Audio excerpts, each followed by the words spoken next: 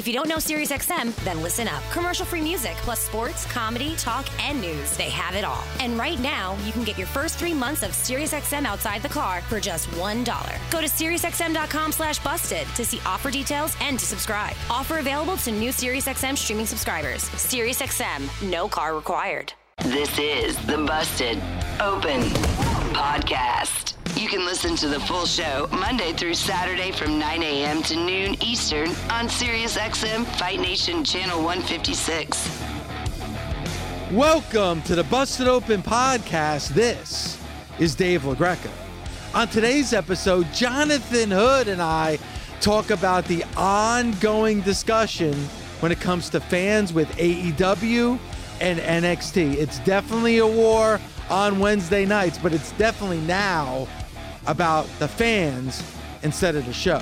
Also, we talked to Brian Alvarez from Wrestling Observer for the first time on Busted Open. He has a new book called 100 Things WWE Fans Should Know and Do Before They Die, and we get into the book, but we also get into the topics of today.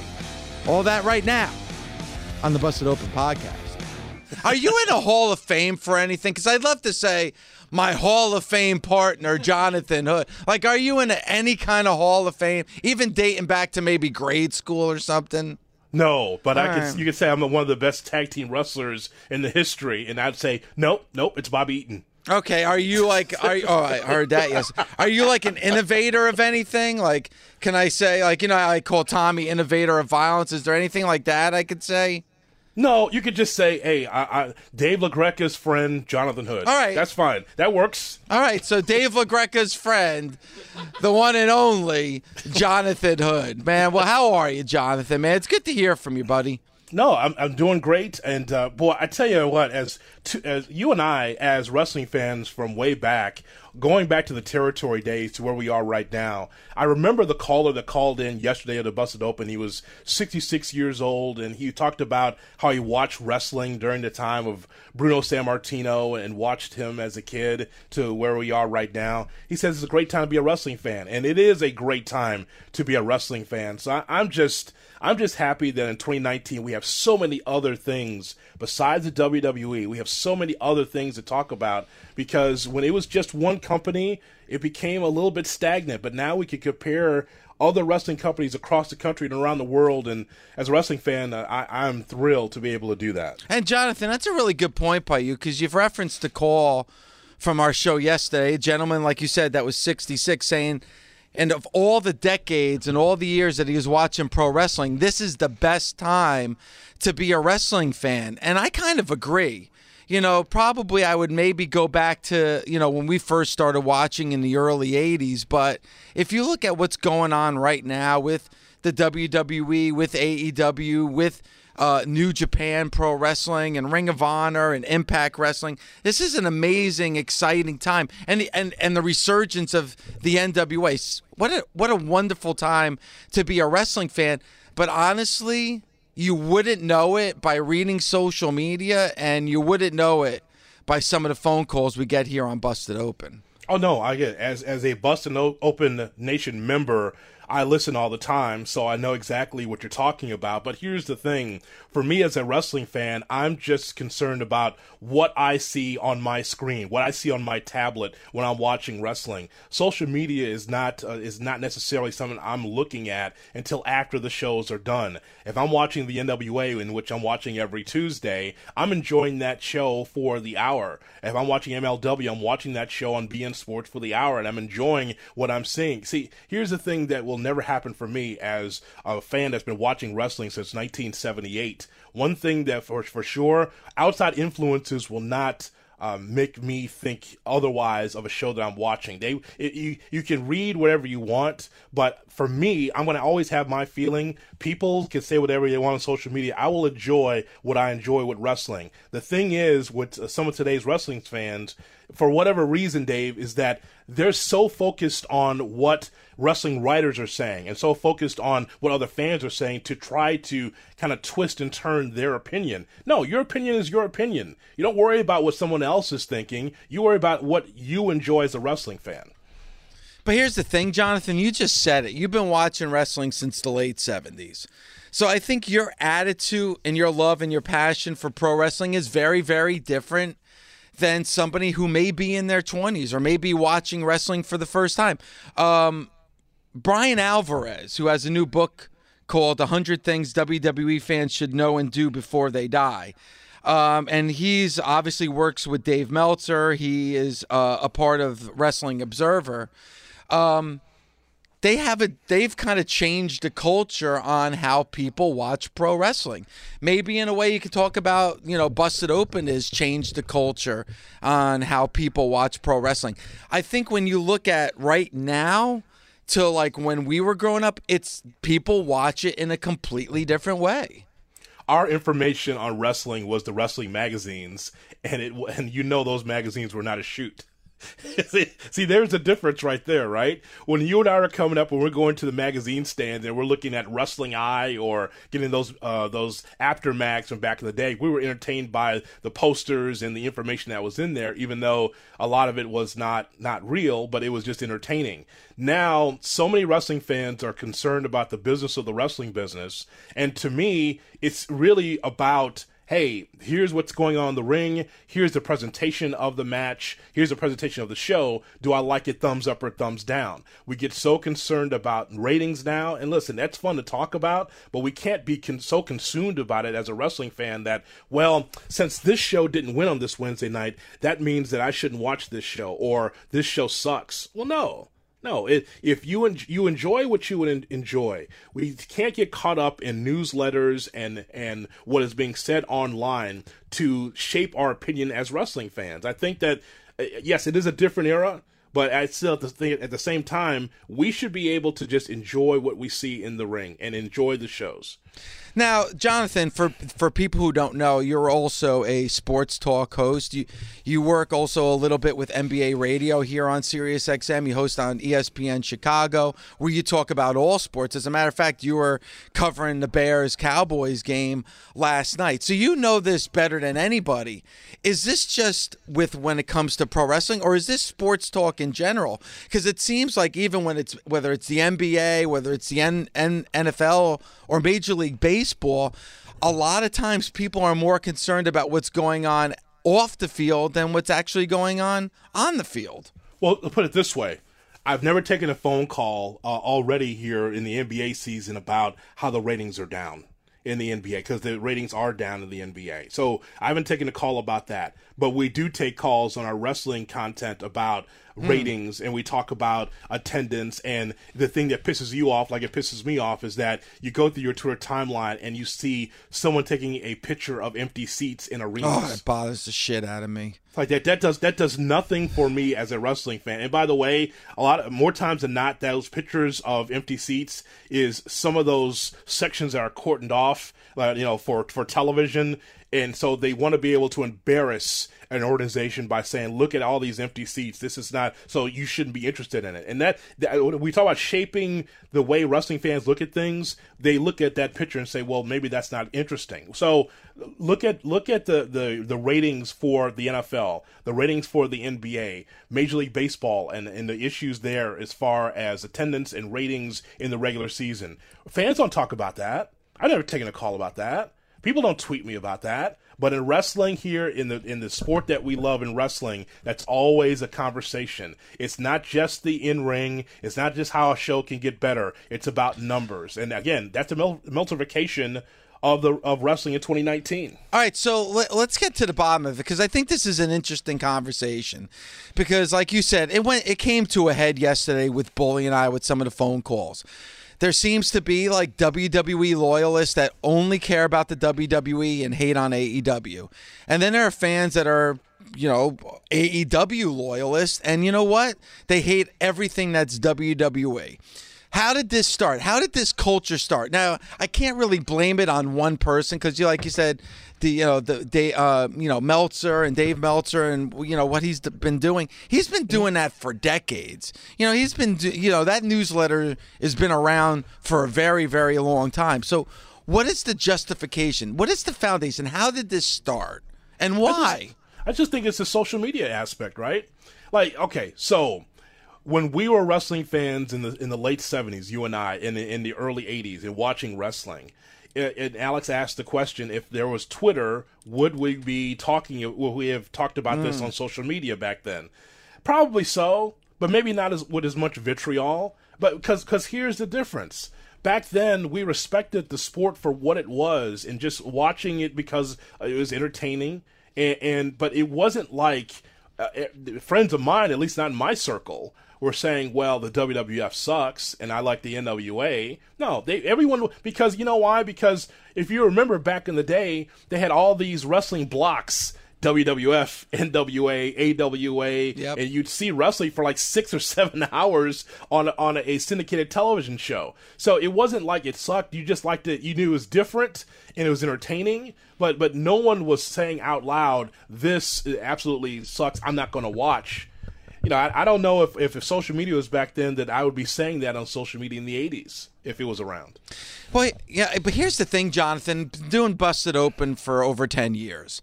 So for the longest time, WWE dominated. I know there was TNA, and TNA kind of, made a little bit of a dent in pro wrestling, and they did their rating, and they had some good live attendance and some good shows, and yeah, by the way, they have their numbers for TNA is what you see on SmackDown now from a numbers standpoint. Yeah, if you look at it, Bully talks about that a lot. They neared 2 million when they were on Spike TV, and I know that was a different era, and things have really changed, and the way fans consume pro wrestling has definitely changed, But people wanted something different from the WWE. They were kind of tired of the same old, and now they're getting it, and they seem to be unhappy. Like I'm not telling people to turn off the WWE. I'm not telling people to stop watching the WWE. But what's wrong with watching MLW or AEW or New Japan, or ROH? I don't understand why everybody has to pick a side. And did this start with the Monday Night Wars? With the Monday Night Wars, I guess there was the WWE fans against the WCW fans, and everybody wanted that war again. And is that what's now been created in 2019? See, you just hit it right there, my friend. You hit it right there because the Monday Night Wars made you choose. You just said it right there. Because you had a choice of, look, you could, back in the day, you could VCR and tape one and watch the other. You maybe can watch both at the same time, but you hit it right there. The Monday Night Wars made you choose WCW or the WWF at the time. You had to choose one or the other. Because think about that before that. Before that, you could just watch casually what you wanted. But Vince McMahon, as well as Eric Bischoff, in that battle, told you that, hey, you may like wrestling as a whole, but you got to choose one or the other. Choose us because we are the band of crazy performers, and for WCW and the WWF was like, hey, you know what? We're the Attitude Era. We have changed. So I think that right there, the line was drawn in the sand with those Monday Night Wars. Of course, ECW part of that as well. Now we can't forget about them. That even though is about Monday Night Wars, it's also about ECW as well. Hey, choose us. Look for your on syndicated television on TNN back then. Choose us because we got something special for you on Friday nights. Like what you're hearing? Catch Busted Open live Monday through Saturday from 9 a.m. to noon Eastern on SiriusXM Fight Nation Channel 156 or on demand with the SiriusXM app. Hats off to the NWA and a Stu Bennett, by the way, on the microphone. That'll be an interesting thing with him doing color now. Yeah, I'm looking forward to that, man. I'm looking forward to Storm against Aldis for the NWA Championship. The question mark is now my favorite wrestler in 2019, Karate. I love him because, you know what? How Georgia Championship Wrestling is a question mark. Honestly, he comes in, and I could just see a Gordon Solie. The question mark is moving out now. Here he comes. And right through the curtain. You gotta love a question mark because that is as old school as old school. Nobody knows who the question mark is. And that's, you know what? That's the essence of wrestling. We're not supposed to be able to go online and find out who the question mark is. Just enjoy the question mark for who he is. Karate. First of all, Jonathan Hood, let me praise you on your Gordon Solie impersonation. And I love the fact you just said, appreciate the question mark for who he is. Right. Whoever he is, Yeah, right? whoever he is, appreciate the man. And I'm glad you said appreciation, because we need to appreciate pro wrestling. I can't believe I'm actually having this conversation.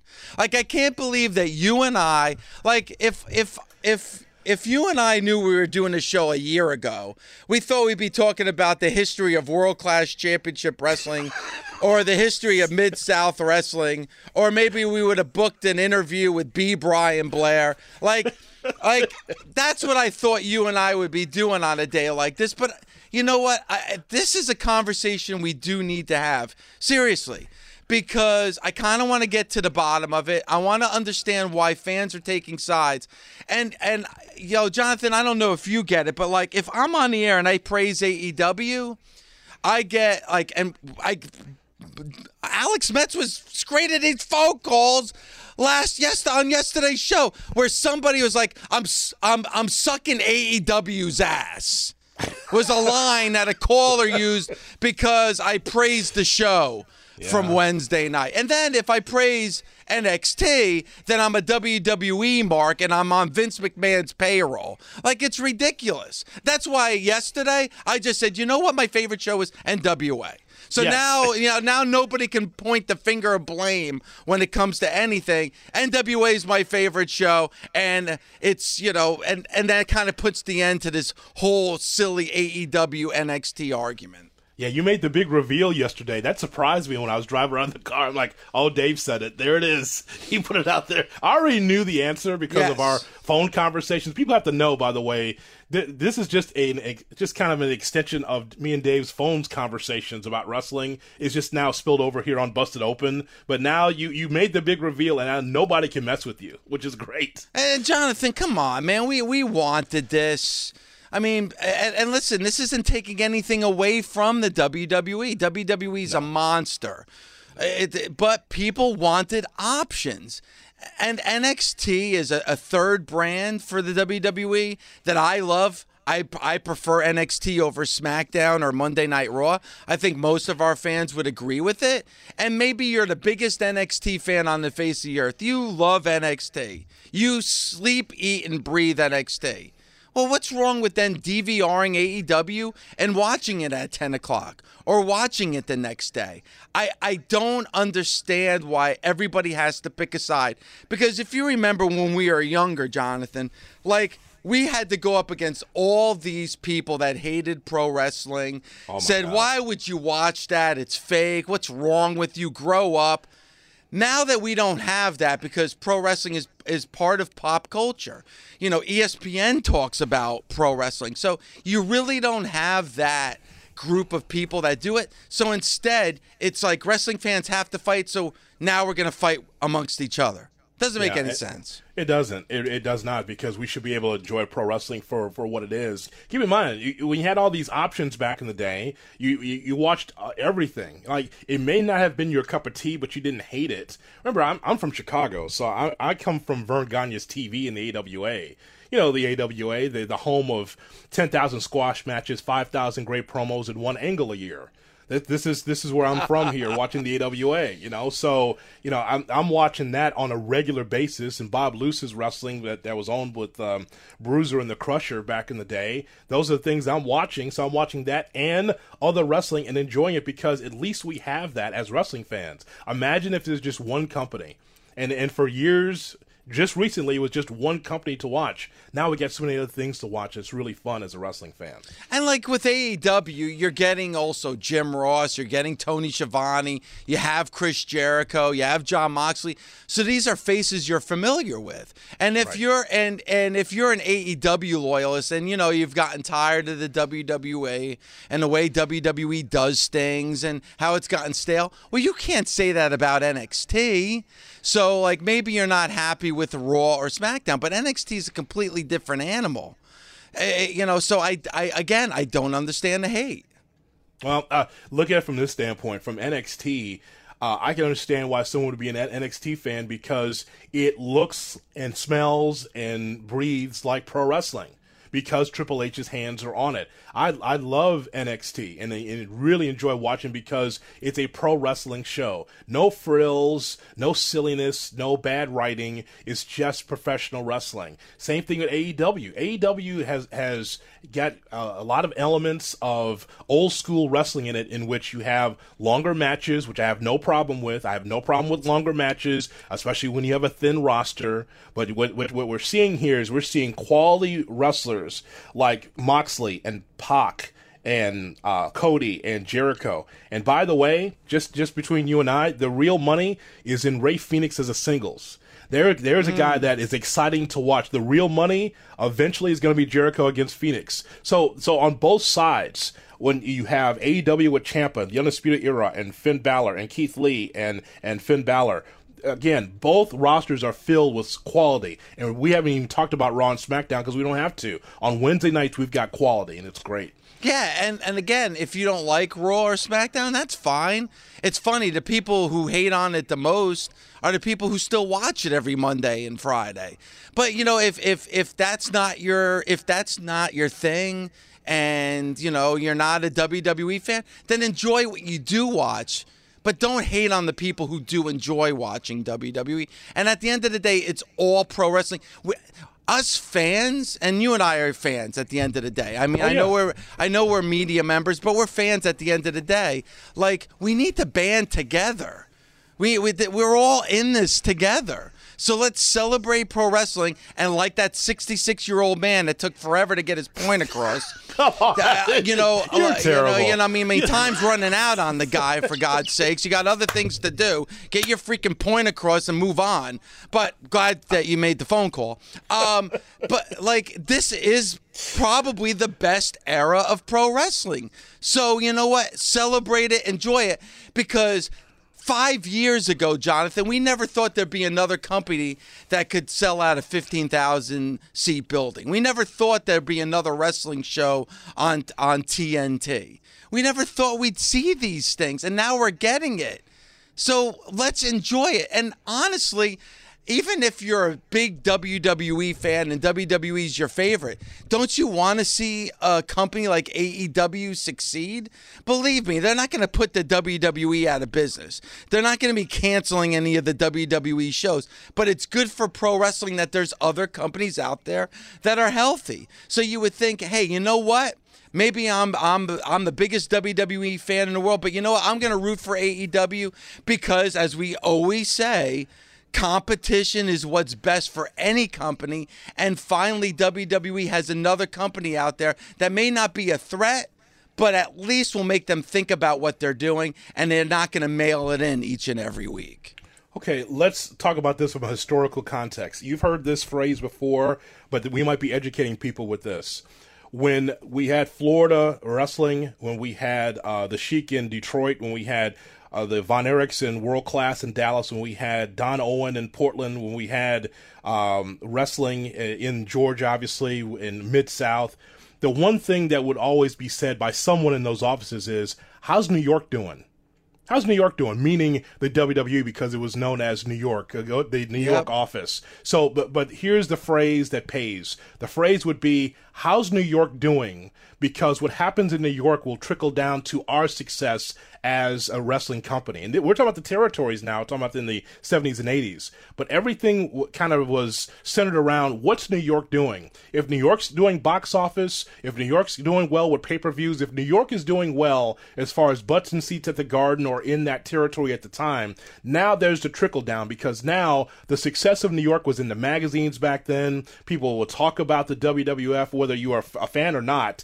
But now, because of the interest, especially in the early times when Vince took over for his dad, now other companies were able to eat. Other companies were able to do well. The success of the WWE is why AEW is doing so well, because the success of the WWE with their tentpole events, you know, WrestleMania and Royal Rumble and Survivor Series, their tentpole events, that when they are selling out those buildings and when there are people that are watching that show, that affects AEW, where it's like, oh, okay, well, I don't like what I'm seeing here, or I think it's okay, but if there's a wrestling event in my area as an AEW person, I'm going to go see it. Same thing with MLW, same thing with Impact and all the other companies. When New York does well, everyone does well. And so I think that still holds true today in 2019. Whatever you think of the WWE, people are going to AEW because they say, well, wrestling is cool again, or it's interesting. Let me see wrestling in my area. And so the success of AEW, AEW is doing fine for themselves, but the WWE, thumbs up or thumbs down, is getting people to watch AEW. If you don't know SiriusXM, then listen up. Commercial-free music, plus sports, comedy, talk, and news. They have it all. A lot of people think you need a car to enjoy SiriusXM, but you don't. You can listen outside the car. Right now, you can get your first 3 months of SiriusXM outside the car for just $1. Just go to SiriusXM.com/busted to see offer details and to subscribe. You can listen on your phone, at home, and online. That's SiriusXM.com/busted. Offer available to new SiriusXM streaming subscribers. SiriusXM, no car required. Brian, how are you, man?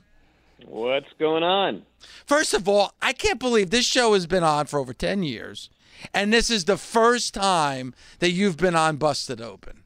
It's astonishing. But there's a first time for everything, so today's the day. All right. Vince McMahon loves first time evers, and this is the first time ever, Brian.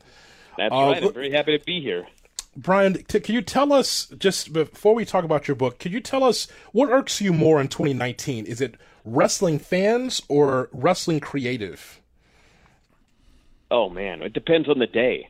If it's during Raw, it's wrestling creative. If it's, let's see, would it be, I guess it's Thursday afternoon is when we get the AEW NXT ratings. Thursday afternoon at about 1:30 Pacific, it's by far for sure wrestling fans. So it all depends on the day and the situation. You know, and it's funny, Brian, because, you know, when you tweeted out before that you were coming on the show today and we tweeted out that you're going to be a part of the show, you would have thought it was AEW versus NXT. You caused a lot of controversy wherever you go. People love that you were coming on. People hating that you're coming on.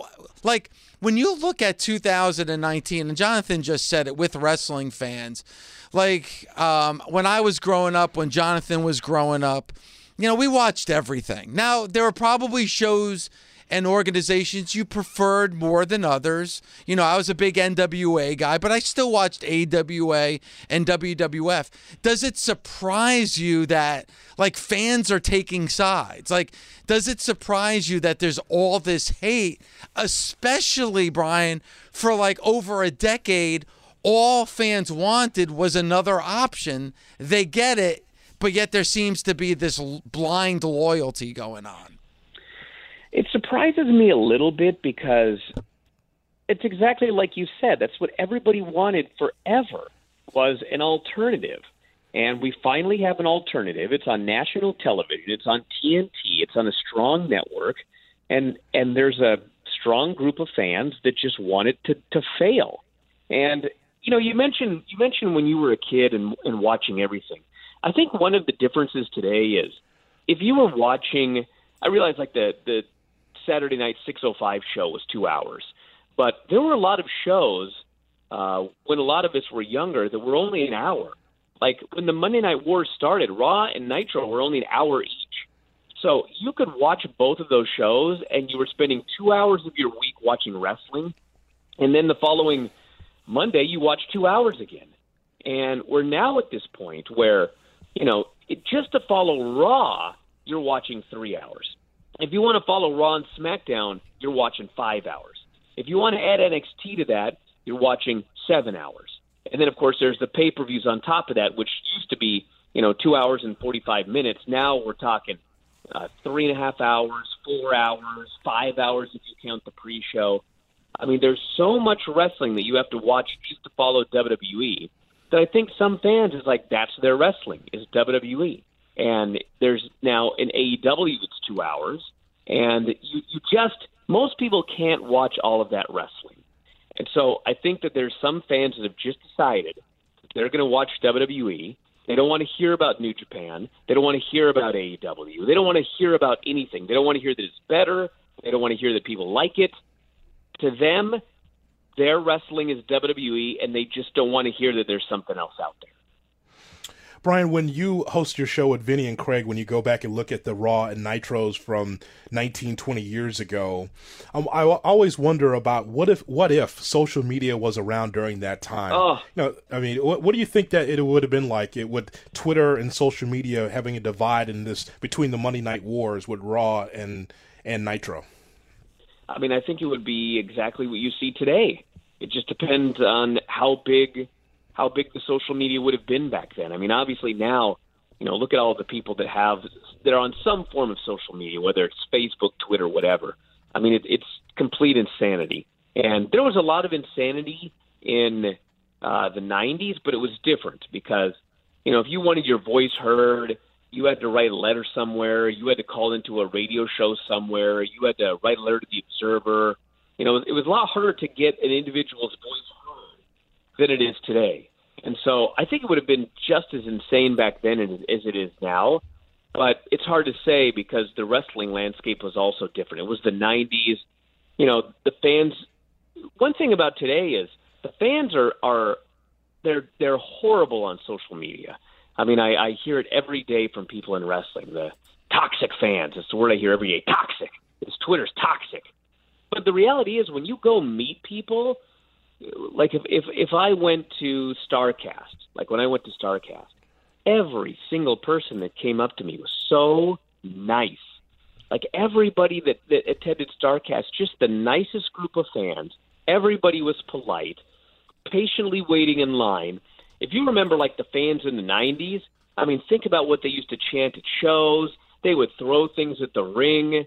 I mean, they were much worse fans, quite frankly, in real life in the 90s than they are here today. Now it's like, a friendly group of fans that just a lot of them happen to have social media and there's no filter on it and there's no consequences to what they say or do. So they just go crazy. Yeah, and I agree with you that if there was social media back in the 90s during the Monday Night War, we'd be getting something very, very similar. Who knows, it may be even worse because people were taking sides like that. And listen, and Jonathan, we've talked about this. Like, I know, like, when I tuned into TBS on July 14th, 1984, and saw Vince McMahon's face instead of Gordon Soley, like, that would give you a reason to hate the WWE. But like now here in 2019, I think it's possible to say, you know what? I loved it. I wish people would praise more what's good about pro wrestling right now than point out what's bad about pro wrestling. Or maybe, Brian, that doesn't make for good conversation. It doesn't, but it's just like anything else in the world. It's much easier to complain about something than I shouldn't say easier, but people have more of a tendency to point out things that are wrong than to talk about things that are great. And, there's a lot of people that they don't listen to my shows, they don't read the newsletters, they just hear a blurb here or there on the internet, and it's like, all Brian ever does is complain. All Brian ever does is he just hates everything. And, yeah, I mean, you may see a clip or you may see somebody talking about something that I hated, but really, there's so much stuff that I love about wrestling, especially on Wednesdays. I mean, it's funny that people go so crazy about, Brian's biased towards AEW and Brian's being paid by AEW. Does no one listen to my reviews of NXT? I love NXT. I absolutely love NXT. I love AEW. I love the main roster when things are good, but unfortunately, I think a lot of the time things are not good, but not everything's perfect. Yeah. Well, Brian, about your book, 100 Things WWE Fans Should Know and Do Before They Die. I'm interested in trying to find out from you what was your thought process of putting this book together. What was going through your mind as you were writing this?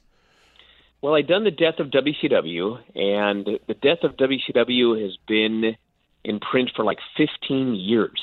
Mm-hmm. And it's still the Audible book and the paperback and hardcover and Kindle. I mean, they'll still be in the Amazon top 10 in wrestling regularly. So it was a very, very successful book. It was about something that, it was the boom period. Everybody knew about WWF and WCW in the war. So, but it was very hard to write. It was very, very difficult. And we ended up doing the updated edition which was not as hard, but it was still very, very hard. And so when I finished Death of WCW, I had no intention of ever writing another book again. And I had people ask me to do a TNA book, and I was like, I'm not doing a TNA book. And, just different various ideas. And when I was approached about this one, the 100 Things book, I basically saw it as kind of an opportunity to write a book about everything WWE related. I'd already written a book about everything WCW related. And I figured at the time that, well, everybody knows WWE. So, I can write a book. I can kind of write about everything. I can study it. I grew up a WWF fan. I mean, when I was a kid, that's what was on television around here. I got into NWA a little bit later because then I found that. But, I started watching WWF. And I've watched WWF without any breaks, exceptions, or anything since like 1986, 1987. So this was my chance to write about it. And I figured, if I'm going to do one more book, I'm going to do this one here. And so that's why I chose to do it. It's funny, Brian. It's a WWE book that's not a WWE book, which means that, it's not published by the WWE, which we normally see. Was there any pushback with you releasing this book? I heard nothing. Wow. And when the publisher approached me, when they drew up the cover, if you look at the cover of the Death of WCW reissue, it's like a gold stamp with the words Death of WCW. There's no photos. There's nothing. So when they approached me with the cover, it's like Becky Lynch is on the cover, and she's right front and center in the cover, and I think Roman Reigns and some others. And I was thinking, man, I'm not sure we can even do this cover. But, they said, we can do the cover. And so they did it, and I never heard anything. I never heard any blowback about the book. I felt that I was fair. As far as the content of the book, I did everything I could to try to write the most fair book that I could. So no, I never heard any negativity, anything like that about publishing an unauthorized WWE book. Brian, what is Corey Graves' problem? What's his issue? What's his malfunction? I don't understand why he's attacking you and Dave on Twitter.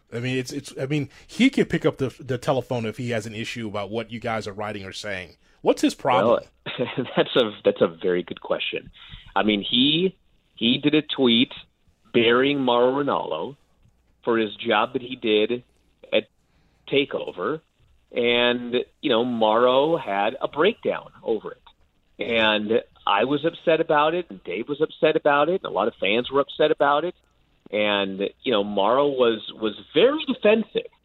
I think that's a thing about the story that was irritating to me, was how defensive he was. It wasn't like, I made a mistake, I'm sorry.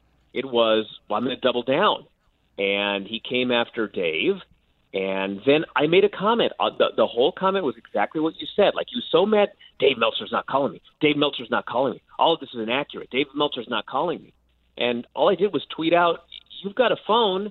I don't remember you calling Mauro. I don't remember even what my tweet was. It was just to me, it was an innocuous tweet. I was just irritated, so I tweeted that. And next thing you know, there's 10,000 likes and 8 million comments. And, I never heard another thing from Corey Graves. And, he never took the offending tweet down. He apologized to Frank Shamrock, MMA fighter and manager, but he didn't apologize to Mauro, which I thought was pretty cowardly. You're going to apologize to the guy that can, pummel you, but not the guy that you actually really badly put in a bad state. And, I think to Corey, it was all about, man, I'm the victim here. Look what happened to me. I had all these things, and people were doing this, and people were saying this. And it's what about what you said tomorrow? That's the bottom line. What about what you said tomorrow? And there was I don't know what the status of it is now. Mauro's back at least, but it was just a very, very bad situation. I thought he handled it very, very badly, and that was it. Now, I know he publicly apologized, Corey Graves, and we talked about Bully and I talked about this at length on the show. And listen, I think we all agree that Mauro is phenomenal on commentary. Morrow's somebody that, probably isn't suited for a 3-man booth on a show because, he's so, listen, you didn't need too many commentators with the Joey Styles. Like he's so good at what he does that probably, Nigel McGuinness and Beth Phoenix probably don't get a lot of airtime during the broadcast because that star of Mauro Ranallo shines so bright. So I'm not saying that everything that Corey said, listen, maybe he made some good points. Maybe he's like, hey, you know what? Maybe he can tone down, though I don't think that would suit him. But I just don't understand why you would choose to go to social media to make those remarks. Like, if you really felt that way, then maybe you might want to say that to somebody within the organization that you all work with and say, you know what, maybe a 3-man booth's not suited for Mauro or something. But to go to social media knowing they had publicly said that, he has problems with anxiety and problem with dealing with things, especially publicly, I just don't, I scratch my head wondering why he made that decision to go to social media. There's even more to it than that, because you got to remember that whole thing with Mauro Ranallo and JBL, Corey Graves was on the show that day. It's not like Corey Graves doesn't know that Mauro can be set off like this. And then when Corey tweeted me, he was like, well, you don't understand how this world works. And for a little while, I was like, what are you talking about? And then I figured it out, that what he was saying was, well, I'm just working. It's the old pro wrestling thing. Like, you can be a total jerk, and if somebody calls you on it, you just say, I'm just working, brother. That's what he was saying. And to me, it was even more irritating because if you're working, okay, if you're trying to do an NXT versus Raw SmackDown feud because of Survivor Series weekend, because that's what he's claiming he's doing, why don't you bury Nigel and Beth Phoenix? Like, if you want to go on social media and do some sort of goofy storyline, then what you do is you bury the whole announce team. You just say, we're going to show the NXT announce team how it's done at Survivor Series. Something like that. But he didn't do that. He targeted one guy. He targeted Mauro. He put over Beth. He put over Nigel. So once you do that, to me, this is not the Survivor Series weekend feud. This is going after one guy on social media. And if you really have a problem with the guy, if you actually have a problem with how much he talks, then you go to him in private over Survivor Series weekend when you know you're going to be in the same place. You say, Mauro, you know what? Sometimes you go a little bit crazy. Maybe you should let Mauro and Nigel talk a little bit more. You don't do it on social media. No, absolutely. And when I first saw the tweet, and I'm just going to say what I've said on the air about it, yes, Mauro could give a little bit more to Nigel and Beth because they do have something to offer. You don't have to call every single move. No, you don't have to do that. But Mauro's still the best, having said that. And Dave, you're talking about a 3-person booth. Well, Mauro has done this in MMA and boxing. It's not like he's not used to it. And if you listen to those broadcasts, Mauro is actually giving more to the analysts. So the premise of what Corey said is true. Yeah, I would want to hear more from Nigel because I think he's one of the best, if not the best color man in the business. And Beth is really coming along strong. She does a really good job. But here's the thing, Brian, that's so funny about this. If you're going to send that tweet out and you say, oh, I'm just working, well, is there supposed to be a WrestleMania match between Mauro and Graves? Is that a match that we're going to be seeing sometime soon? If you are trying to say, well, I'm just doing it tongue in cheek, then and you know the issues with Mauro, then why would you do it? It clearly was on purpose. It's something that he should have went face to face. Yeah, he did it on purpose, not for effect.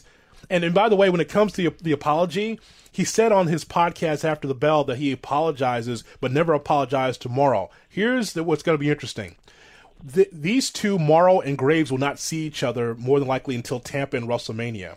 What's that going to be like when you have a million announce tables around the ring as they do in the WWE? The NXT table is going to be there. Mauro and Corey are going to have to see each other at some point. What is going to happen there? This is all started by Graves. It was totally unnecessary. Or if Mauro may not be comfortable and maybe has problems with anxiety and stuff leading into that, where he may not want to do the broadcast. We're going to have to find out. I don't know how it's going to end up. All right, let's get back to the book because Brian, I did read this book. I love the book. I think this would make a perfect holiday gift for a WWE fan, for a pro wrestling fan, because I love the fact that you get into and this is not.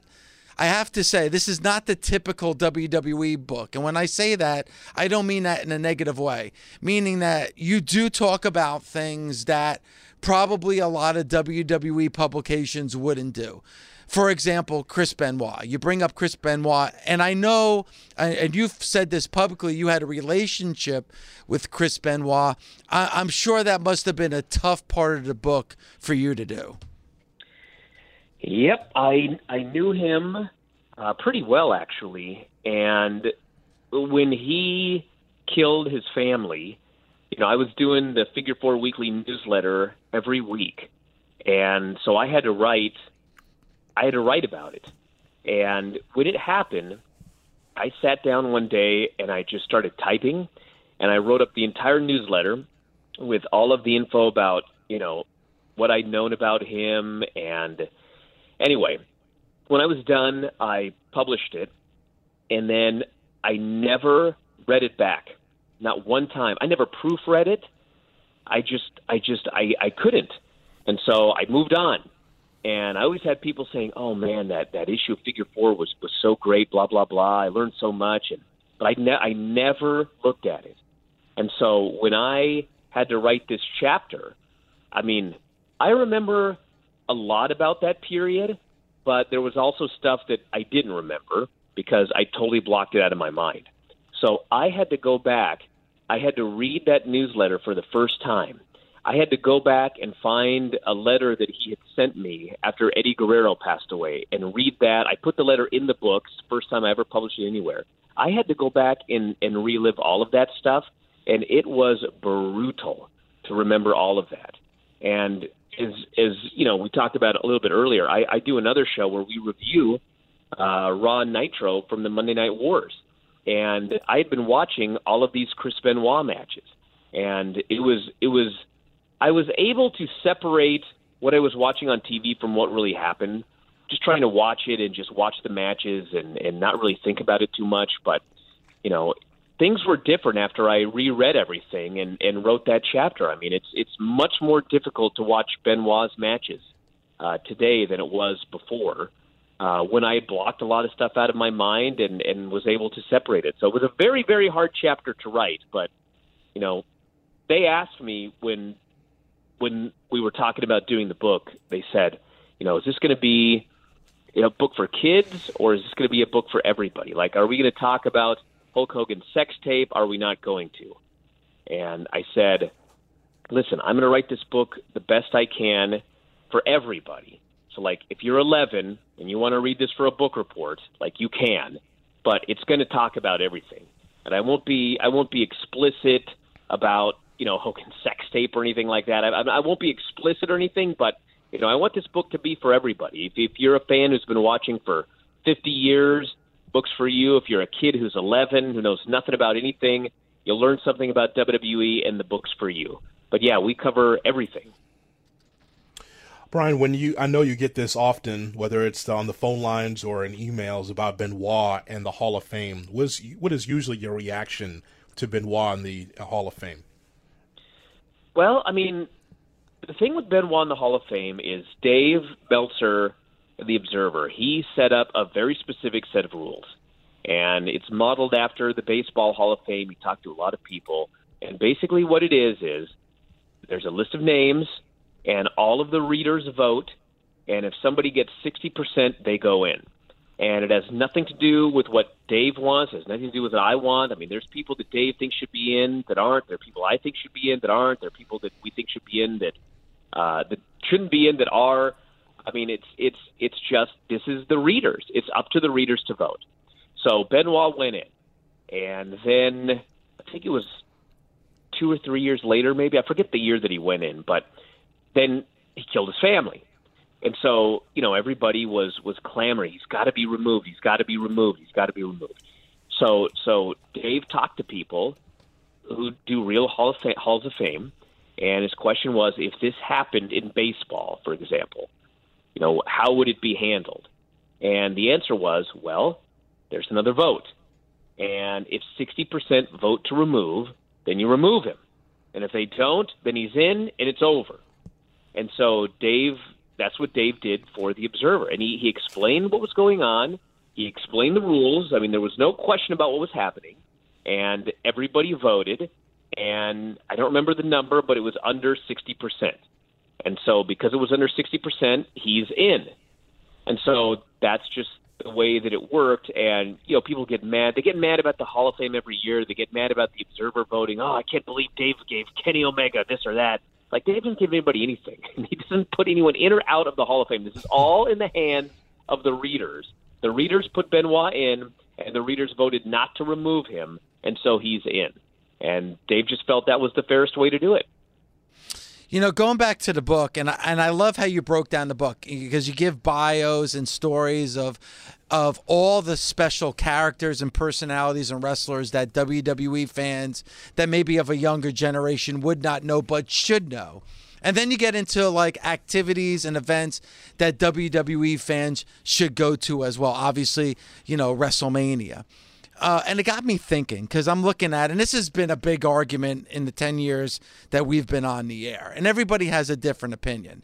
And you can tell the difference of opinion from generation to generation. So I'll ask you, Brian, who is the biggest superstar in the history of the WWE? Oh, man. Well, I have two answers, and one of them is kind of cheating. The biggest superstar is The Rock, but that's because he went on and made movies. Yeah, not necessarily because of his career. Okay. Sure, because he became the biggest movie star in the world, and like everybody knows who The Rock is. So if you want to kind of cheat and look at it from that perspective, it's for sure The Rock. Now, if you look at just in pro wrestling, I think the answer is Hulk Hogan. I mean, he's just the most famous professional wrestler. He wasn't, Steve Austin at his peak drew more money. And, you could even argue like Vince McMahon, because I think really everybody knows who Vince McMahon is. But, he was barely a wrestler. I mean, he was a wrestler, but it was just more of a gimmick thing. I think the answer is Hulk Hogan. If you're in the Northeast, maybe you would say Bruno Sammartino. If you're looking at like the whole history of wrestling from the beginning to the end, it probably would be Jim Londos, who was just absolutely incredibly gigantic to a degree that people don't understand, but nobody knows about him. So I think that my response would be Hulk. Yeah, and just going back, because I remember, growing up in New Jersey, I would go to the Meadowlands to see wrestling. And if Hogan was on the card, you would get a sold-out show. If he was not on the card, you would get 4,000 people. Yes. And I don't think a lot of fans realize it. And listen, we know this throughout the decades, obviously, that his name has gotten tarnished. Whether it's like the perception of what he did in WCW and now with the sex tape and everything else, like people perceive him in a different way. But I'm being completely honest. I would be at the Metal, and I was not a Hogan fan. I was not a quote unquote Hogan guy. But that arena would shake when Eye of the Tiger would play and he would be coming down the entrance ramp. And then I would go the next month and he's not on the card and there'd be 4,000 people. When it comes to Stone Cold Steve Austin, that period of the WWF sold out no matter who was on the card and where they were. So I kind of gauge it by that. Well, the thing you got to look at too is the thing with Steve Austin lit WWF on fire. So, yes, he rose everything. Like, he made WWE popular, which in turn led to everybody going to WWF shows. So, he himself on the card, if he were on a card, you're gonna probably, you'll easily sell out. But if he's not on the card, you may sell out anyway. And that's the thing. It's exactly like you said with Hogan. It was the same thing in the AWA. If he was on the card, there were thousands and thousands and thousands of people that bought a ticket just to see him. And if he wasn't on the card, they didn't buy a ticket. And I think that, there's a lot of fans, younger fans today, that have zero concept of the draw in professional wrestling because it doesn't exist anymore. Now it's totally all about the brand. If WWE is hot, they sell a lot of tickets. If WWE is cold, they don't sell a lot of tickets. And you can have Seth Rollins, Roman Reigns, John Cena moved numbers a little bit, but not like Hulk Hogan. John Cena maybe went from, you do 5,500 without him, you do 7,000 with him or something like that, but nothing like what Hulk Hogan did. And John Cena hasn't done that for years. So there's nobody today that does what Hulk Hogan did. And there's been nobody that did what Hulk Hogan did for ever. Brian, I'm wondering, based on the readers at the Wrestling Observer and in your inbox, does CM Punk resonate like he did when he was with the WWE? He was, by the way, him and his wife April, AJ Lee, were on television. They showed a glimpse of him at the Bears-Cowboys game, so they were at Soldier Field last night. Does CM Punk resonate with viewers and listeners as he did when he wrestled? No. I mean, it was really weird. Everybody has said the exact same thing, which was, I never thought that CM Punk would return to, they call it a WWE show, but I mean, it's a Fox show. And there's been, boy, have I got it over that one. But I mean, that's what it is. It's a Fox show. To think that he would come back in 2019 and his big debut was in the last minute of a show that aired after midnight. And, that was his return. And the first big show he did, 180,000 viewers. And I mean, it's really amazing how little people care when he actually came back versus how much 3-4 weeks ago they acted like they would have cared if he came back. And granted, if he would have debuted in Chicago for Survivor Series and came back as a wrestler, we'd be having a totally different conversation.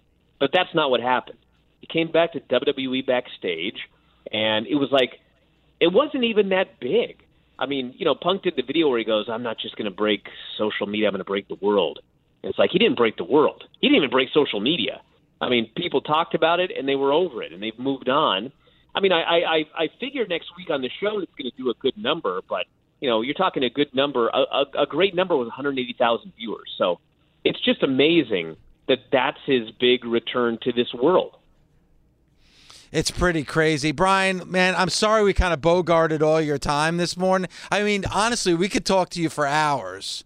And we really, because you've avoided us for 10 years.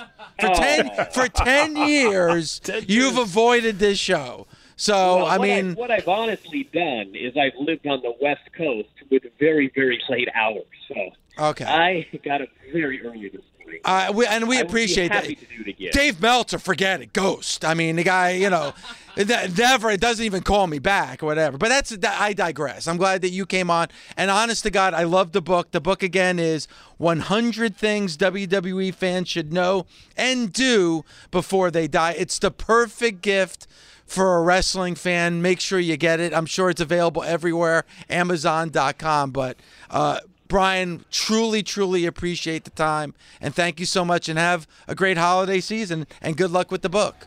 Thanks so much. You guys as well.